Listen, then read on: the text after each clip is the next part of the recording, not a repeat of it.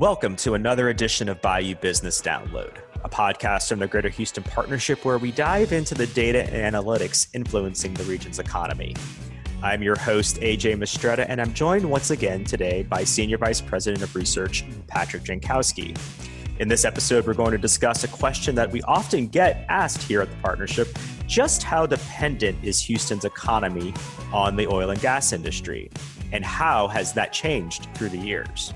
We'll also look at employment in the sector and what the future might hold for this important industry here in Houston. Patrick, thank you for joining me today. Thanks for having me on again, AJ. It's always a pleasure. Patrick, it's probably a good idea to set the stage for this conversation by first talking about what we mean by the energy industry. How do we define the sector? Energy, or most people refer to it as oil and gas, they're pretty much interchangeable in Houston. Oil and gas in Houston is pretty much recognized as having three sectors: upstream, midstream, and then downstream. Upstream includes the exploration and production of oil, also the services at the well. Midstream focuses on the processing and the transportation and the storage of oil or natural gas. And then downstream involves the refining and the processing. It's what we would associate as a refinery or a chemical plant or a plastic plant. There are companies that work exclusively in one sector, and then there are companies that work across all sectors. A typical upstream company would be someone like ConocoPhillips or Marathon or Hess. A typical midstream would be Enbridge or Enterprise or Kinder Morgan. Downstream would be Dow or Citgo or Huntsman or Lyondell. And they have integrateds, and some of these companies are very well-known names. They're like Chevron and Exxon and Shell. And even when I get up to some of the upstream or midstream or downstream, there's some that may have operations in two sectors, but they're really big integrateds are the ones that operate in all sectors. Got it. And it's obviously worth noting that price fluctuations actually affect different segments of the industry, upstream, downstream, midstream, as you just mentioned, differently, right? Well, and that's what we're going through right now. We saw prices up in the 70s about 2 years ago. We saw them drop briefly below zero, and that was a fluke of the way the markets were pricing futures. And right now they're trading for around $40, $42 a barrel. It's different. If you're upstream tends to be very volatile. The oil and gas companies will stop drilling as soon as they start to see prices fall. And that also follows with they usually have layoffs. Midstream, moving the oil or the gas from the wellhead to a facility somewhere on the Gulf Coast, that's not quite as volatile. That depends more on the volume of what's being transported than prices. They are somewhat price sensitive if prices drive down demand. Downstream, the chemicals and refineries act a little bit different. Refiners like low oil prices because it means they have a wider margin for what they sell when they finally produce the gasoline or the crude. Chemicals, a little different. Most of the chemicals here on the Gulf Coast are produced out of ethane or propane, and that's a feedstock or something which is derived from natural gas. They actually like to have high crude prices and low gas prices, and they like the high crude prices because overseas, most of the plastics and chemicals are produced from crude. So if you have a low natural gas price and a high crude price, that kind of gives an advantage to the producers of plastics and chemicals here on the Gulf Coast. As we noted at the top, Patrick, the big question we often get here is just how much does energy contribute to our economy, or specifically to the GDP? What did your analysis find? When we first did this analysis back in 2016, looking at 2014 data, we were able to determine, based on some of the stuff that VEA provided and some of the things that we had to impute ourselves, that Houston's economy was 33% tied to oil and gas. VEA doesn't provide the same level of detail that it had provided back then. It's dropped off some of the data on refining, some of the stuff on chemicals, some of the stuff on transportation. But the partnerships worked with some other data sources to try to figure out how much are those contributing now based on what VEA does provide. And it looks like, based on a VEA calculation, that the size of Houston's economy, or the share of Houston's economy tied to oil and gas, has dropped to around 25%. Now, I kind of wonder about that. Is there a way to check that? Well, there's something out there called an M-plan model. It's something that organizations like the partnership use to try to calculate the benefit or the loss when a company moves in or out of the region. A whole bunch of formulas are inside the model, a whole bunch of coefficients. But one of the things we can use that model for is to try to get some other assessment of just how big different sectors of GDP are in the Houston region. And we worked with that. It's got a little bit more detail than BEA has, but the difference is this is a model versus BEA being an estimate. But based on the M-Plan model, it looks like oil and gas now accounts for about 22, 23, 24, maybe 25%. The point I'm trying to make is it looks like the size of the economy or the amount of the economy tied to oil and gas has dropped by probably about 10%. And whether you go with an official government estimate or something that you model, it looks like the amount of the economy tied to oil and gas is around 25% now. Got it. Now, how does this compare to what the industry contributed to our economy at its height, Patrick? When we're looking at the peak for the oil and gas industry, which was in late 2014 at the height of the fracking boom, we were looking at well over 30%, perhaps as high as 35% of Houston's economy tied to oil and gas. Now we're looking at it's more like 25% is tied to oil and gas, based on some of the analysis we talked about dealing with BEA and M-Plan data. So the height was 2014. That's the 6-year difference. Yes. Yeah. Okay. Got it. Thanks, Patrick. We'll get right back to the conversation. But first, I want to acknowledge our sponsor. Bayou Business Download is made possible by PNC Bank, which is proud to support the Greater Houston Partnership. PNC believes that giving back to their customers, their employees, and our community is the right thing to do. Visit pnc.com/aboutus to learn more. The PNC Financial Services Group, Inc., all rights reserved. Patrick, GDP, as we just talked about, is one measure in terms of the overall contribution of this industry. But what about energy sector jobs? What does employment look like, and how has that changed in recent years? Once again, we need to look at employment 3 different ways. We need to look at it in upstream, midstream, and downstream. Upstream's taken the absolute biggest hit. At the peak of employment, which pretty much coincided with the peak of its contribution to GDP, we had over 300,000 people working in upstream energy.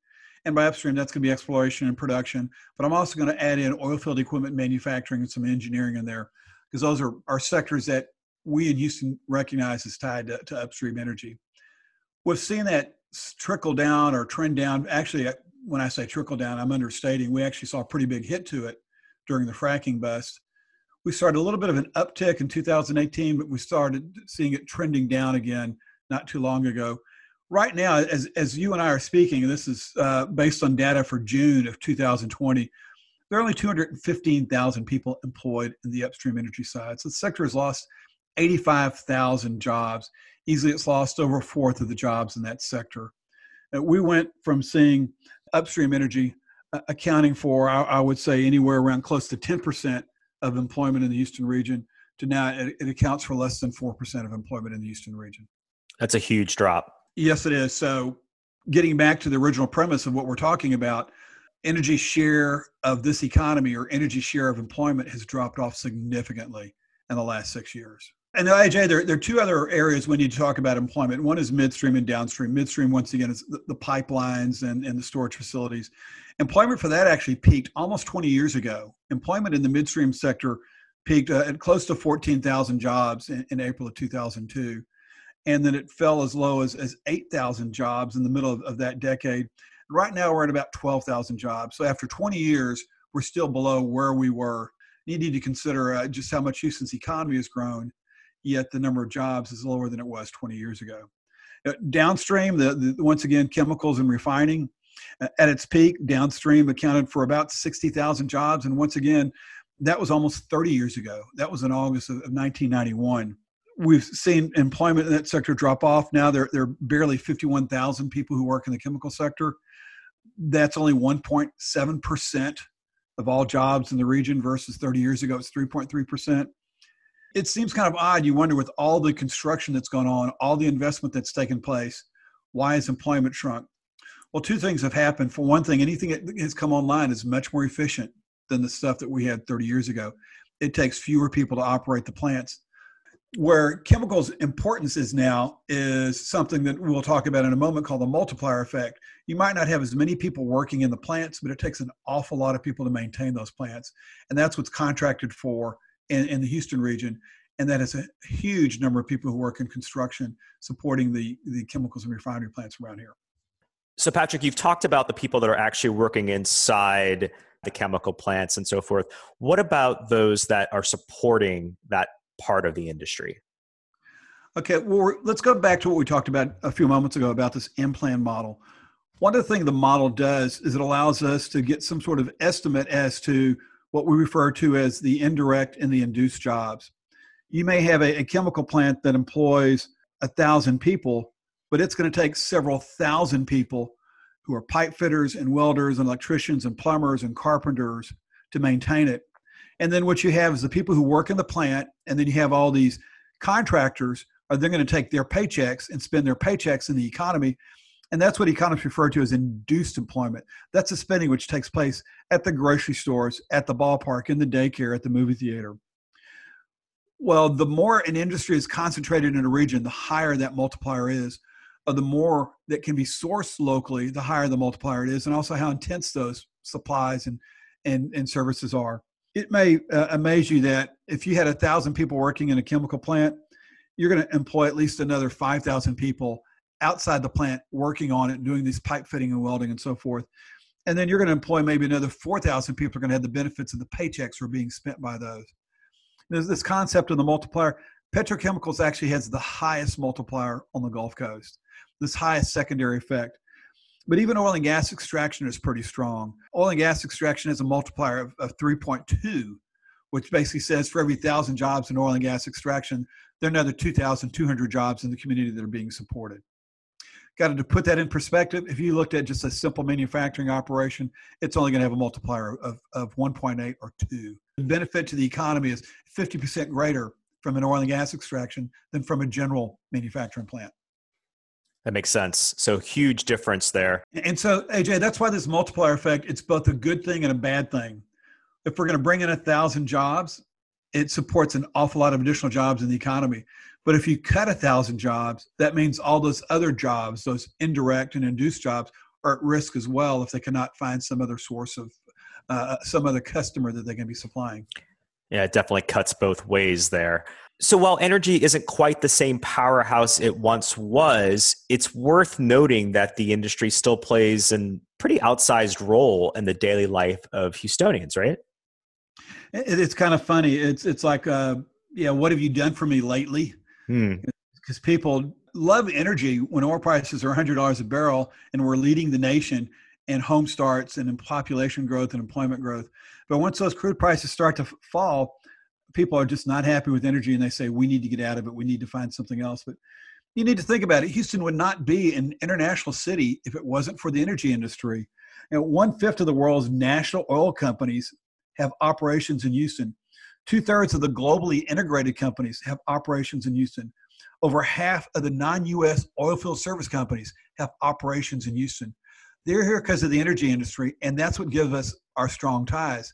Now, you think about it, over half of the tonnage it's handled, actually it's probably closer to 70% of the tonnage handled at the Port of Houston is somehow tied to energy. And I know it's been a while since I've been able to attend a game at Minute Maid Park, but if you're sitting in the bleachers and you look at the outfield fence and you look at all the advertisers, over half of those are companies that are somehow engaged in oil and gas. Now, if you want a little bit more highbrow entertainment, you're going to the opera or the ballet, pick up the program, look at who the sponsors are. They're people in the oil and gas business. So we shouldn't be always so dismissive of oil and gas because it plays a major role, not just in the economy, but also in the social life here. It stands to reason as the energy capital of the world, this industry continues to play a rather big role in who we are, our identity as a city, right? But given all that, what does the future hold for energy here in Houston and its role in our economy? We're really struggling right now, the economy in general, because we have the double whammy of COVID plus climate change that everyone's worried about, and rightly so, we should be worried about. And we're trying to figure out the best way for Houston to adapt in this world of a low carbon environment and the need to make significant changes in the way we do business so we can mitigate climate change. Well, we started doing that about 2 years ago already. The Center for Houston's Future hosted a low carbon energy summit that brought in leaders from all over the world in the energy industry to talk about how do we address this transition to a low carbon future. Our own chairman, Bobby Tudor, at our annual meeting said that Houston has not only the responsibility, but the opportunity, or I should say the opportunity and the responsibility to manage this transition, to help the world transition to it. Now, if you look, BP, Shell, Chevron, Exxon, they're all doing something. They might not get the credit for it, or maybe it's not quite as visible, but they're all working on it. I mean, we had a company that came to town recently, Greentown Labs, based in Boston.